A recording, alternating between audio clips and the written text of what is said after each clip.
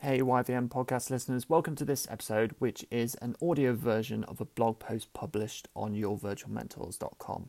The title of which is Get More Raving Fans on Instagram with This Simple Strategy. So Instagram, as you probably know, is great for storytelling and it has the potential to really help anyone who gets their strategy right on the platform. Its popularity is continuing to increase and it's certainly having its moment in the social media spotlight. If you can combine some storytelling skills, visual design work, and well thought out themes, Instagram can get you raving fans who will buy from you. But with such a huge volume of people out there shouting for Instagram users' attention, how do you make yourself heard? And that's what we're going to be covering in this simple strategy that we didn't come up with, but that was shared in a virtual class by Yvonne Radley of BigMeUpMedia.com.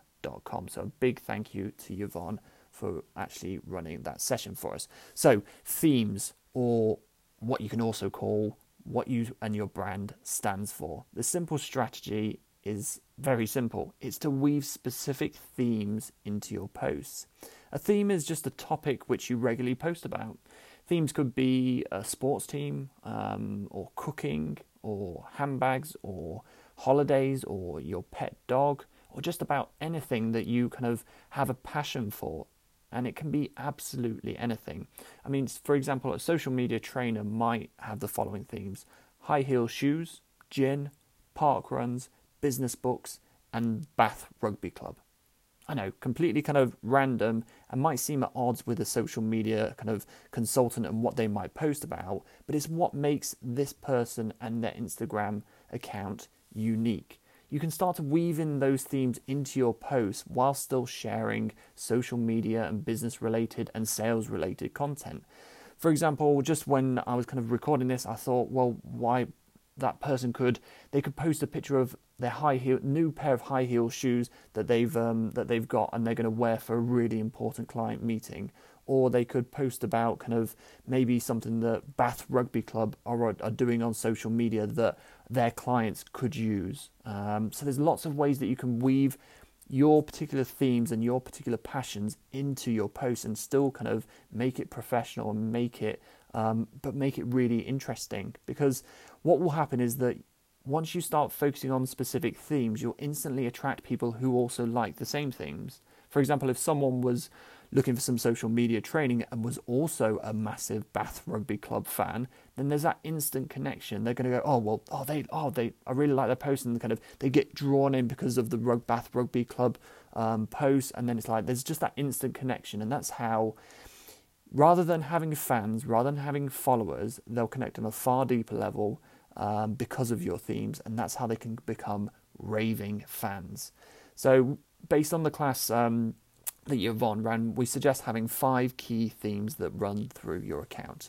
But once you've got your key themes, you can then start to explore sub-themes. And these are kind of even more specific things. So for example, if your theme is pet, your sub-themes could be kind of their furry friends, or pet clothing, or pet food, or their favourite toy.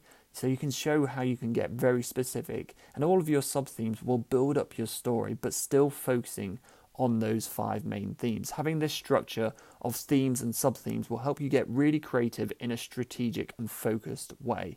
Because you need to be careful, because if you don't stick to your lane and don't stick to those themes, what can happen is that no one really builds a strong connection with you, or they don't have anything that makes your account unique. And it's one of those where if you suddenly start posting lots of random stuff, people might then, rather than kind of putting a heart or kind of putting a comment on your particular post, they might then start scrolling past it. And then if you keep doing kind of lots of different random things, that might keep happening. And they might go from a raving fan to just a follower, to then the possible unfollow, and then you've lost them.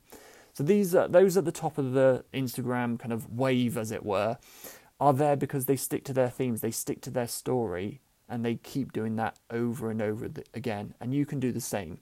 So what I'd suggest is that you go and brainstorm some theme ideas, play around with them and think about what your 5 themes might be. Then start to kind of brainstorm some sub-themes, and what you'll find is that this process will get you lots and lots of post ideas, lots and lots of possible kind of posts that you can do and things that you can start to look for and start to then just post about. And the key is being consistent, sticking to your lane, sticking to your themes, and in time those followers will turn into raving fans.